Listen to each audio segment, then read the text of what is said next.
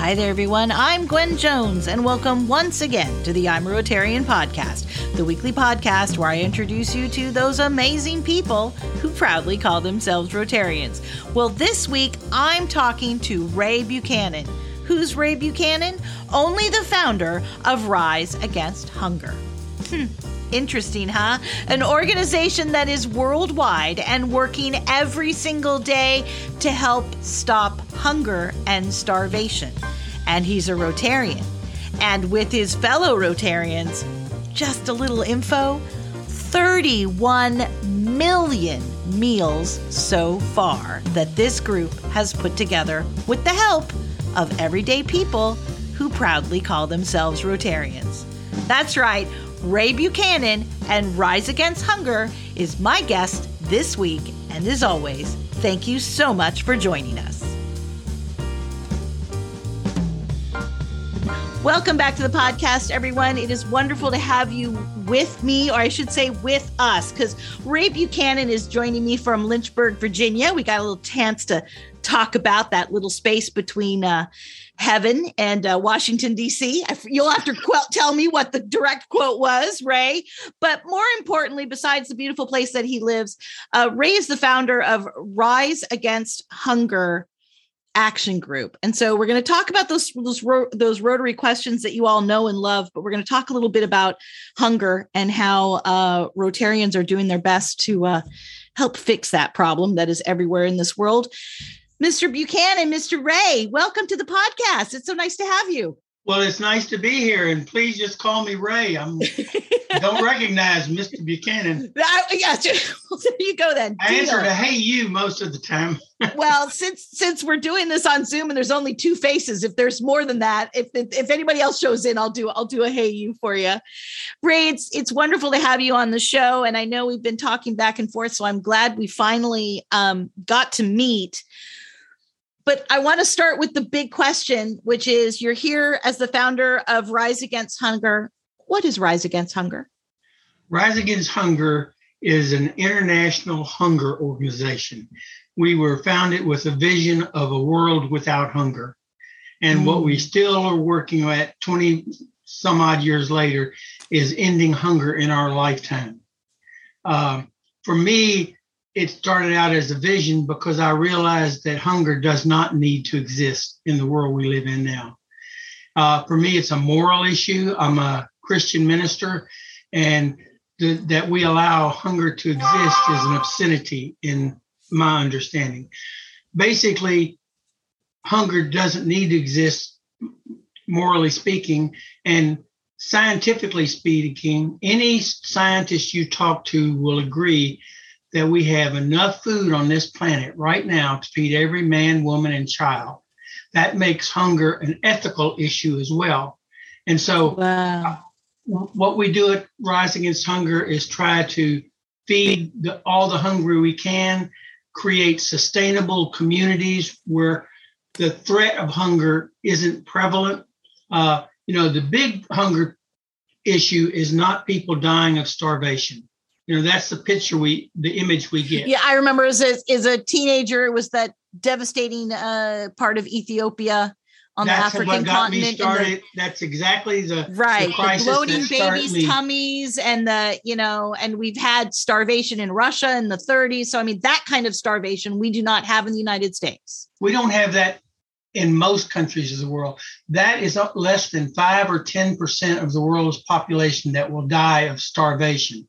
But what kills people is the chronic malnutrition where they never, from the time they're conceived to the time they die, they never get enough nutrients and protein, and they're chronically stunted, which means they're smaller than they should be, and their minds never develop. They've done CAT scans and images of a regular child's brain, a 3-year-old's brain, and they've compared that to a malnourished child's brain. And that brain is a third smaller physically and has far less synapses that connect. And so when that happens, when from 1 to 3 or conception to 3, when you don't get enough to eat, you never recover from that, no matter how long you live. And so what we're doing at Rise Against Hunger is feeding people, because you've got to feed people, because they shouldn't go hungry. But we're also trying to keep communities from being threatened by hunger by developing a resiliency that allows them to weather drought and weather the storms that cause hunger. So that's a lot. So let's break that down a little bit, because it sounds like, first of all, I think what you're saying is that we, the royal we that we talk of, need to think of starvation out of the very limited terms of the bloated tummies and the half emaciated children in the desert. And I think we know those images because they tug our hearts, and it's easy. Right. It's easy. And it's like, oh my God, I see that. Here's my check for something dollars a month. Right. I want to stop that. But what you're saying is that it's not necessarily, it's hunger as opposed to starving in a way, because we have so many people in the world that are hungry. They are not developing into the creative, wonderful, beautiful citizens of the world that they could be, because they're hungry, not because they're starving. And you know, that is a political threat as much as a moral issue, because when people are hungry, they will follow whoever promises them something other than hunger. And I've attended meetings at the United Nations where they looked at hunger from a geopolitical situation. So, I mean, it's in our best interest, from a very crass understanding, for our own protection to help feed the people of the world. And I mean, I started off my career actually working with domestic hunger. For 18 years, I was the founder and co-director of a group called Society of St. Andrew. And basically, their big project still going on. It's called the Potato Project, where we worked with farmers, and they gave us all the produce they had that they could not sell because it was not pretty enough for the American consumer. Now, there's no such thing as an ugly potato to a hungry person. No. I could tell you stories about that, but basically after 18 years, I felt my heart being pulled more and more internationally. And so I left that organization and started Rise Against Hunger. Originally, it started as Stop Hunger Now, but about 8 or 10 years ago, we changed the name to Rise Against Hunger, because I saw that hunger in the United States is different than hunger internationally. How so? Yeah, I was hoping you'd answer that. Well, hunger in the United States is real. And a fifth of all children in the United States go to bed hungry. That's just the reality of it. A fifth, 20%. And we have millions of Americans that go hungry.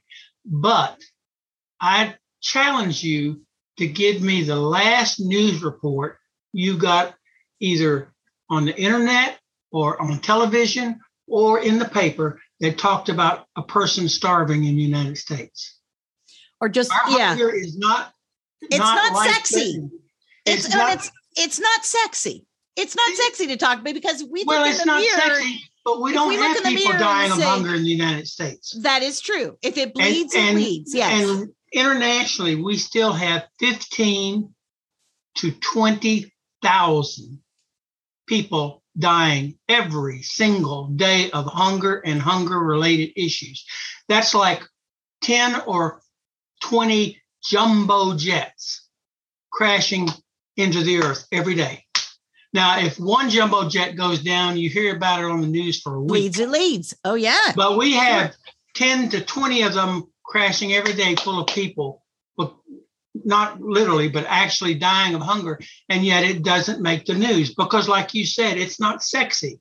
Yeah. But the reality is the suffering is continuous. The suffering is real. And the results is real, because we live in a world that's more impoverished because all those resources, mental resources and gifts that people have, aren't being used to their fullest. So one thing I've talked to several action groups here, and I have more on the schedule, and whether it's talking to Mark Bella about one thing, he's the toilet warrior. He was and he's all about just having basic sanitation for people. That goes right along with hunger. Well, and that's what I'm about to say. So it's like, because if you have a safe place for a girl to go to the bathroom, then she can stay in school, or she's not sexually assaulted if she goes into the woods in the dark to try and have privacy to go to the restroom. So it's like, here's this one thing, a toilet. And because of that toilet need, we have all this other stuff. And I'm kind of hearing the same thing from you, because we have this hunger issue around the world. We have schooling problems, or we have governmental problems, or we have basic dignity problems because of this small thing of hunger. That's exactly right. I want to make a big statement, and then I want to break it down. Please. On one of my last trips that I made to Africa, I was in 5 countries, and I visited 28 schools where our Rise Against Hunger meals are being fed. And the headmaster or the principal or the head teacher told me the same thing in all 28 schools. And it wasn't scripted. Every one of them said, if we don't feed your meals, the kids will not come to school. If they don't come to school, they don't get an education. And if they don't get an education, it affects the future and the hope of our nation. Now, think about this. Local school leaders could see the connection between feeding the kids at school and the future of their country. All right, that's the big statement. What we're doing is changing nations, because the basic program we have is Nourishing Lives, and that's a school feeding program. And it works like this. If you feed kids at school, the enrollment doubles or triples or quadruples, and sometimes even quintuples. All right? Wow. That means if you feed kids at school, the kids in school just you can't count them all. All right. When that happens, we know that most of the kids that come to school because of that are girls. Girls are not allowed to go to school in so many countries because they're too much a valuable resource for labor at home. Yes. And so and it's hard for parents to afford to send all their kids to school, so they send the boys. Correct. All right? Yeah. But when girls go to school, let me tell you what happens. It's a miracle. And I can say a miracle. I'm a United That's right. Methodist. I was going to say, you're a minister. You're allowed to say that. I'm a United Methodist minister, so I use the word miracle. I say miracles happen because of our meals at school, because of this. We know that if a girl can learn to read and write, that's 3 or 4 years of schooling. Mm-hmm. If a girl can learn to read and write, it cuts the birth rate from over 8 kids to under 3. Wow. That means a girl will have 2 or 3 children rather than 8 children. And that means maternal health is dramatically improved because the wear and tear on the woman's body is not so great. All right. We also know that when you feed girls at school and they have 5 less children, the children that are born larger, they're born healthier, and infant mortality drops way down because they're just healthier at birth.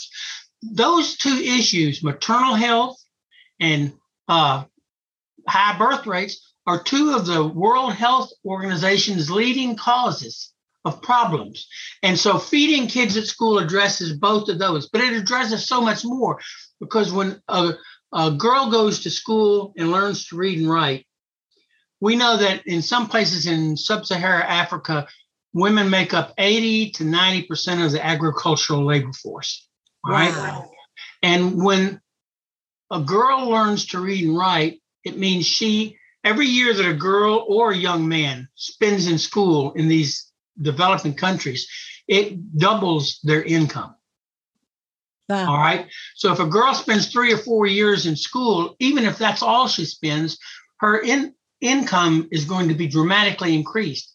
And we know that when a woman has increased income, that money goes to her children. When a man earns extra money, some of it might make it home. Some of it might make it to the corner bar. You just come on, know. Guys. Yeah, it takes two to make a baby. I mean, that's exactly right. But the reality is, a friend of mine, a Methodist bishop in Kenya, told me, he said, when you educate a boy, you educate a man, and that is good. But when you educate a girl, you educate the entire community, because girls, we have a thing in the relief world we call girl power. And what that is when you can reach a girl or a young woman, you impact the entire community, because they share their knowledge and they work communally, where guys don't always do that. And so when you feed meals at school, some people say, well, Rotary is real big on this. We want sustainable programs. Well, feeding kids at school is as sustainable as you can get, because there's going to be new kids every year, right? And they got to be fed. But when you can get those kids to a place where they're earning twice as much money, they're having healthier lives, you really are doing something. But our school feeding program is just the introduction to the programs we run. But I'll take a breath here. And I know. I'm like, you're making it so. Okay. So those are so many things, and I'm sure there's people, because I know people listen to podcasts mostly in their cars. So take a break. Keep your hands on the steering wheel. I've got a lot to break down there also, because I also want to bring in that your action group works internationally. But I am a big person on clean your own house before you go see how everybody else's house is dirty. Do a little dusting before you put the white glove to somebody else. And especially during this time of COVID, I know things like Meals on Wheels and food, kid lunch programs, and simple things like food stamps and stuff have been drastically cut or haven't been needed. If a child is not in school, then they're not having that free breakfast, free lunch program. It doesn't mean they're not needed. It doesn't mean they're not. Touche. Yes. So are we seeing, have you guys noticed an uptick in the United States over, say, the last 4 to 5 years, especially over the last 2 years due to COVID? Have you seen a hunger rise here in the United States? A lot more people have been pushed into poverty and are impoverished. And so hunger is a growing situation. The food banks that I work with all are indicating they're getting increased demand. Our program, Rise Against Hunger, works in the United States by engaging volunteers. We work with faith groups, Rotary, other civic groups and stuff. We get volunteers to come together for meal packaging events. And basically, the volunteers package dehydrated meals that are used internationally. The meals aren't used in the United States unless there's a crisis like a hurricane or something, because the meals are just not as user-friendly as Pop a Top or microwave meals, because they have to be boiled. But we have engaged millions of volunteers in the United States over the past 20 years in packaging food for the hungry internationally. In fact, I want to talk a little bit about. So then, who do we? So let me interrupt you then, Ray, because so Rise Against Hunger is doing greatness, but it's doing greatness internationally, not necessarily in the United States. Is that what I'm hearing? That's correct, because internationally, hunger is still killing 20,000 people a day, where in the United States, nobody dies of hunger. That's the reason. John Wesley said he wanted to do all the good he could in all the places he can, but to do the good where it would do the most good. If I feed somebody in the United States, it alleviates their hunger. They might be eating 1 meal a day rather than 3. So if I feed them, they might be eating 2 meals a day rather than 3. But if I feed a person internationally, that person might be on the verge of starvation. So what I've done is save a life rather than just make somebody more comfortable. Does that make sense? It does, and I find it very interesting to use the word make them more comfortable. And that was very, see, I listen, I'll tell you, I listen to everything my guests say, because is that why it's not on the headline news? Is it not, is that 20 airplanes crashing just not sexy and on the news because we are too comfortable? And we have, and it's much easier. It's much easier when it's way over on another continent as opposed to down the street. Well, that's part of it. We are very complacent because we're at the point where we've got a lot more than we need. We're spoiled, in other words. I'll say the word. They can spoiled. Send me the hate mail. And the real situation is a lot of the poor in our country are far better off than even the well-to-do in foreign countries. And I think that, hold on a sec. So even the poorest in our country are better than some of the richest in other developing countries. Yes, that's true. And that's again, like, take a deep breath for all my listeners that, I remember my early days in college and whatever, living on popcorn, cup of noodles, ramen noodles, baby. Boy, I had those. You used to be able to get like 6 for $1, Yep. And now, but I never in my life ever cared about if I had a place to sleep per se. And I know that that's actually gone on the increase, but I always had something. It may not have been the most nutritious, but I always had something. And there was also a government system, whether I can agree to disagree on some of the subsidies we have in the United States. We actually have some subsidies in the United States, like I spoke of, Meals on Wheels. And well, see, that's part of the safety net that we have in this country. Every church almost has a pantry, a food pantry. There's Meals on Wheels. There's social program like the SNAP program you were talking about, food stamps, and governmental programs on the local level, on the county level, on the state level, on the federal level. And all of those help provide for those that need help. And that's a wonderful thing. There's nothing wrong with that. But basically, internationally, that there's those programs. There is no food stamps. There is no. That's exactly right. Right. But one of the things I wanted to say when we were talking about it is the way we use volunteers. We started packaging meals for the hungry in 2005, and I'm happy to be a Rotarian. I'm proud to say I'm a Rotarian. But I feel there's a butt coming. Since we started in 2005, we have packed, Rotarians have packed over 31 million meals. 31 with 6 zeros. That's just Rotarians alone. At Rotary events, at Rotary joining other events. But Rotarians have played such a huge part in what we do. And, I joined Rotary because of the motto. For me, service above self says it all. And, when you see Rotarians standing shoulder to shoulder, packing meals for the hungry, it means something. My last trip that I did before COVID locked me down, I was in Malaysia, where we have an office. And they were going to pack meals at an event at a resort city south. And we flew down there and we had a staff and we had 400 or 500 volunteers packing meals in Malaysia to distribute in Malaysia because the need is great there. And one part during the packing, we'd gotten all the boxes packed, wrapped on pallets, and we took them out to the dock.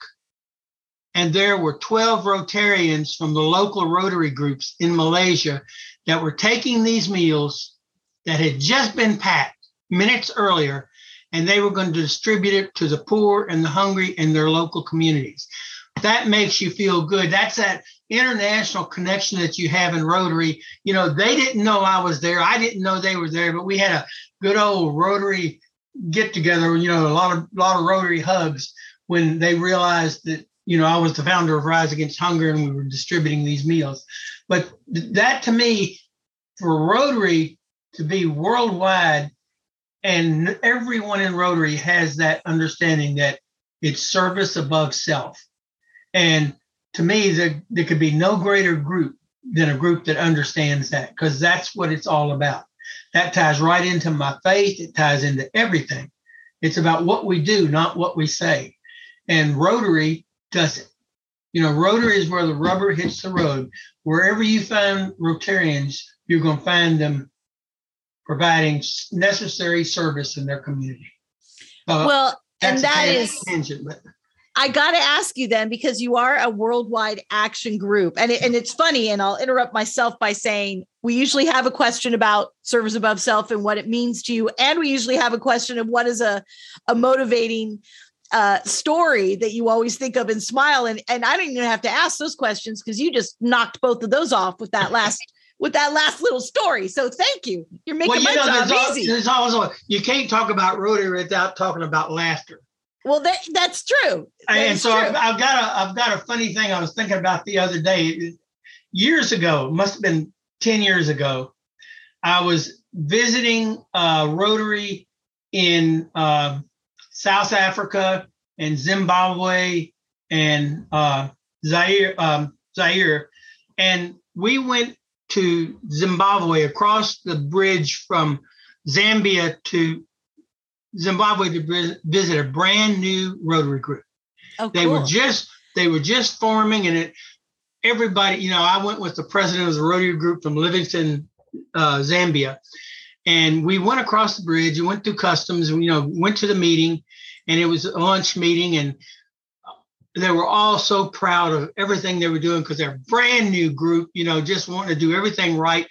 And so the sergeant of arms got up, and I want you to know, he charged every Rotarian there with some offense so they would pay a fine. All right. And I was thinking, boy, some of our sergeant of arms could learn from that.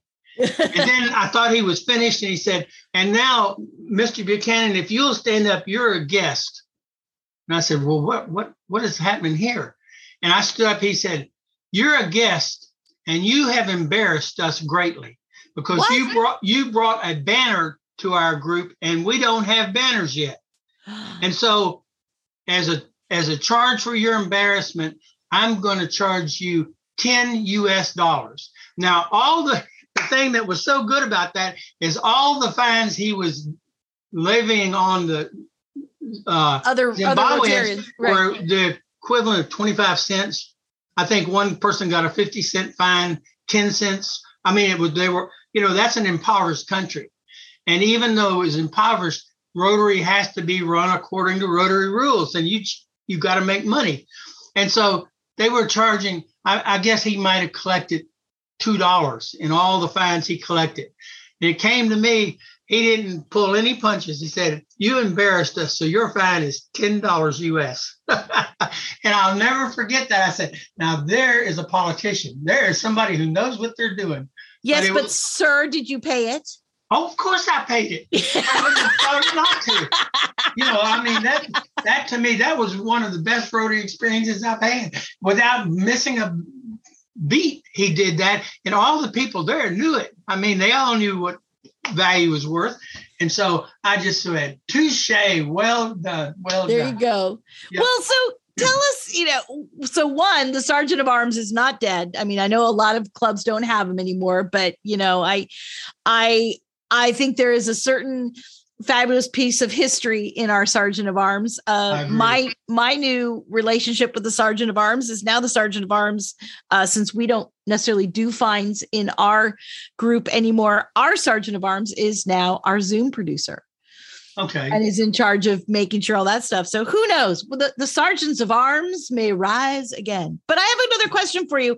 And that is, we've bounced around a little bit with, how you started it, what Rise Against Hunger is, but how big is it? like you said, I know before we went on the podcast today, you said you had several offices. Like how large is Rise for Hunger? How big of an action group are you? Rise Against Hunger's international headquarters is in Raleigh, North Carolina.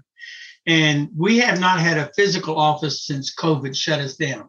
Okay. And so, but we have at least, I would say, across the United States, we probably have 60 to 90 people working. We have offices in Atlanta and New York and Orlando and all across LA and San Francisco, where we do these volunteer meal packaging events in regional areas. But we have 5 international offices. We call them affiliates or partners. There's one in South Africa. There's one in Italy. There's one in India. There's one in Malaysia, and there's one in the Philippines. And so basically these are Rise Against Hunger in their country. I never wanted to plant a flag in all the countries we work in. We've worked in 76 different countries around. Wow. But we never opened an office in any of these countries because we could do all the work in those countries through partners, through people already on the ground, partner agencies, implementing partners. But when the meal packaging with the volunteers took off and we were packaging millions of meals in the United States, all of a sudden some of our volunteers in South Africa said, why can't we package these meals here? Well, we said, well, do you have the raw ingredients? Do you have the resources? Can you, source everything? And they could. And so they wanted to start packaging meals in South Africa for South Africa, which saves a heck of a lot of money not to have to ship them from the United States. Absolutely. So we opened it, and it just continues to grow even till today. And then so one popped up in Italy, one popped up in Malaysia, one popped up in India, one popped up in Philippines. And what's happening, it's the most beautiful thing you've ever seen. In the Philippines, for example, our office in the Philippines went to an area, an impoverished area, and said to the farmers, we package these meals. We need dehydrated vegetables. If you'll grow these vegetables for us, we will guarantee to buy them. We'll give you a contract. And so a lot of farmers started growing food. We got 200 or 300 farmers in that area growing crops. They built a dehydrating plant, and all the crops they grow are dehydrated. Rise Against Hunger buys them and puts them in meals that go back into the community. It's a full circle. And they've done so much in the Philippines, they've been asked to join the Global Food Bank Network. They've opened 2 or 3 food banks. India is doing the same thing. They've got like 5 locations in India now. We can't keep up with what all of our affiliates are doing. And we're not leading it from the United States. They are leading it from their own countries. We start with one person in the office, and now they've got 10 or 15 staff and just doing stuff countrywide. Well, and I think this is the issue that doesn't get talked enough about action groups, is that in the title, like in your title, which is, the Rise Against Hunger Action Group, I think we as Rotarians and whoever is listening to this podcast get, they're just about hunger. And I don't want to say just, but what you're describing to me is cross-pollination, that you're helping with prenatal care, and you're helping with education, and you're helping with the other 7 or 8 areas of focus. We've got 4 pathways, and let me enumerate them a little bit because it'll help. First is our Nourishing Lives. That's the meal packaging program I talked to. Right. That the meals go to schools, because we think that if we can start working in a local school, that's a key to open the community. Basically, right. So there's Rotarian. So there's the focus of education in Rotarian. There's the focus of education. Once you start working in a community with the school, you work with community leaders. That opens the door to community. And I'll tell you a beautiful story about that in a minute. The second is our responding to emergencies. Whenever there's a typhoon, tsunami, or earthquake or something, we're right there providing millions of meals that's needed right then to save lives. And do you work with Shelter Box by chance? We have worked with Shelter Box. I'm very aware of them. The third is our empowering communities pathway. All right. Okay. When you start working in schools, it opens the door to the community. Once you start working in schools and people see what you're doing in schools, they will ask you, will you please come into the community and help us? And that has allowed us to do some of the most wonderful things. And here's where I want to tell you the story. We first started distributing meals at a school in South Sudan. We looked at the school and realized that we could do more there than just provide meals. So we talked to the leaders and said, would you be willing to start a school garden and start working to make the school self-sufficient so you won't need our meals? They said, can't be done. Never has happened. We've tried and tried, can't be done. So we sent 3 or 4 of our staff there to do farmer training, and we got a half a dozen women, and it's always women that take that first step, so empowering women is a big, big deal for us. They started growing the food. They were so successful that people in the community said, can you teach us what you're doing? And now after fully growing for 1 year and getting ready to start their second year, they feel by the end of this year, they will be completely sufficient in their staple grain crop, which is maize. Never believed it was possible. And we've got double the number of people that want to do it in the community, those farming practices and what have you, because they see it works. Right. And it started with meals to schools, then school gardening, and now community gardening. And it spreads out to where you impact an entire region, all because you delivered meals at school to start with. I think that's one thing that people, I'm always pushing people to take advantage of action groups more and more all the time, fellowships and action groups. And it's amazing to me how people that kind of like don't think about all the other implications of what an action group is doing. Sure. Because what you've just described to me is economic development. We already talked about prenatal development. We've already talked about education. We've already talked about housing. We've already talked. And so it's like your one action group, whether it says it's for hunger, or we talked to another one a couple of weeks ago about trafficking, about modern slavery. And it was like, don't let the title fool you. We're doing that.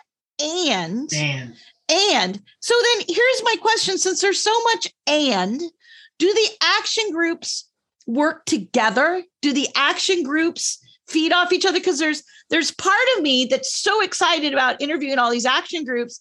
And there's another part of me saying, well, hey, what happens if you put your talents together and cross-pollinate a little bit? I think there is some collaboration going on. I do not know how much. I actually misunderstood your question about action group, and we are not an official Rotary action group. Okay. But I think we should become one. And I'll try to do that. At the next international convention coming up, we will be there. It's in Houston, right? Yep. I think we Rise Against Hunger will be there. We might be packing meals. I hope so. We've done that in the past at international conventions, but we will have a booth there and be glad to talk to any action groups who want to collaborate. We would love to collaborate. And I think there could be a lot of very fruitful collaboration if we work together. But we'll have a booth and we're willing to talk to anybody about anything for as long as you want. But that's what conventions are for. But the reality is, I cannot tell you how much impact Rotary has had on behalf of the hungry by what we've already done. And, that can only grow. And that's what thrills me about our partnership with Rotary. It's a natural. Like you said, we touch every point. And it's not that we went down the list and said, how do we check this off? It's just what we're doing. Right. And so, you can really make a difference by being a Rotarian and by being a part of Rise Against Hunger? I'm a little blown away. So well, 31 million meals kind of stopped me, but I have one more question for you. And sure. I thank you for taking so much time out today. No, and thank you for the correction about the action group. And I know there's quite a few action groups that listen. So look him up. Houston, not that far away. Go meet Mr. Ray, please. I keep calling him Mr. Ray. You know why? I have to tell you, I keep calling you Mr. Ray because for like 20 some odd years, I have worked with inventor and futurist, a gentleman named Ray Kurzweil.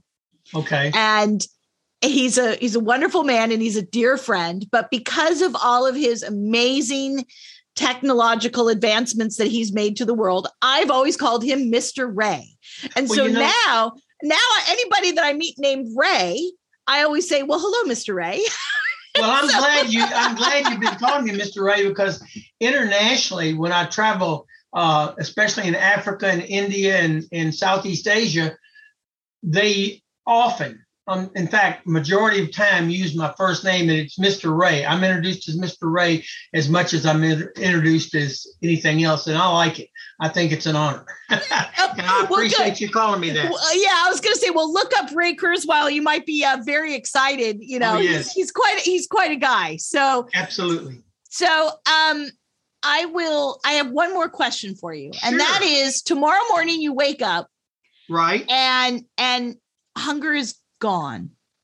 Like, it's gone. Everybody's tummies are full. We have reached saturation point. Right. What do you think if tomorrow everybody is fed and everybody is safe, what is the next 5 years in the future look like now that all those people are fed and all those people hunger, the Spanish poet Federico Lorca had a saying. He said, when hunger is eradicated from the earth, there'll be the greatest spiritual explosion that the world has ever seen. And I totally agree with that. And for me, when hunger is eliminated, and even the United Nations says it should be done in the next 30 years. Wow, that's nice. When hunger is eradicated, I'm going to take a day off. Just one day. Just one day. Just one day. Let's not be picky. There's a lot of work to be done, but I'll take a day off, you know. Okay. Until then, sir, you're working every day, Mr. Ray, to make the world a little bit less hungry. And I thank you so much for taking the time today to chat with me. I really appreciate it. Thank you so much. You've got a great program, and I enjoyed being on. And anytime you need somebody to fill in, give me a call. Oh, well, there you go. And hey, I might actually give you a call, and I'll put this to a tease to all my listeners out there. It has come up in conversation about the separation of Rotary and religion. And you had said to us that you are an ordained minister.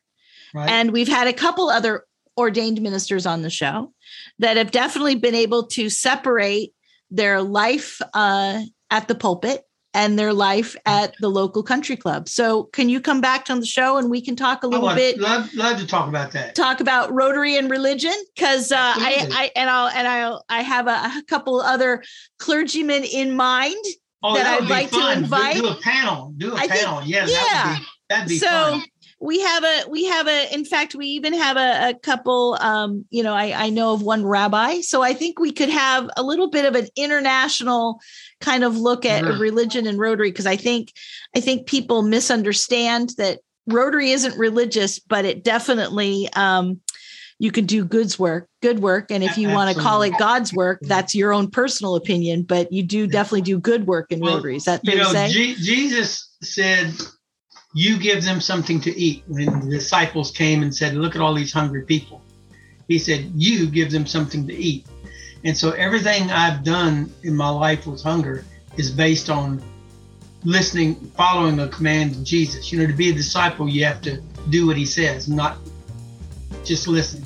And so what he said was, you give them something to eat. And if we're not doing that, I question whether we can call ourselves disciples. So Well, there you go. All right. So let's take that up on another conversation. I think it's amazing. In the meantime, we've been talking hunger, and I would love to sponsor you for dinner on that day that you take off, because everybody's fed. Dinner's on me. And we'll do like a multi-course thing, okay? Sounds good. I'll take you up on that. All right. Sounds like a plan. Thank you so much, Gwen. I really appreciate it. You do a great job. Thank you so much. Take care. Thank you, Mr. Ray, as I like to call you. It was a pure joy to hear you talk today. And it's a pure joy to know that there are so many Rotarians working around the world to stop hunger and starvation. And hey, next time you think of hunger and starvation, expand your brain. Expand what that really means. Expand what it means not only locally, regionally, internationally, governmentally, if that's even a word. I mean, come on. There's more to hunger than just an empty tummy. And yes, I believe in absolutely separation of church and Rotary, but I'm gonna put a pin in that conversation about the many clergy that call them proudly Rotarians. I mean, let's face it, you guys, that's their job. My father was a minister, and that was his job. He was also a teacher, an actor, and a long time ago, a deputy sheriff. So his job is clergy. His belief is hungry people should be fed, and he is a proud Rotarian. And now, Ray Buchanan is my friend. Thank you so much for joining me on the podcast. If you know somebody that should be on my podcast, please let me know. RotarianPod@gmail.com. Please tell others about the podcast. Have them download and rate us. That makes it easy for us to find. And if you want to get in touch with my more musical side, check me out every week on Rotary Radio UK. All right then, until next week, take care of yourself and the world around you, and I'll hear you next time on the I'm a Rotarian podcast. Have a wonderful week, everybody.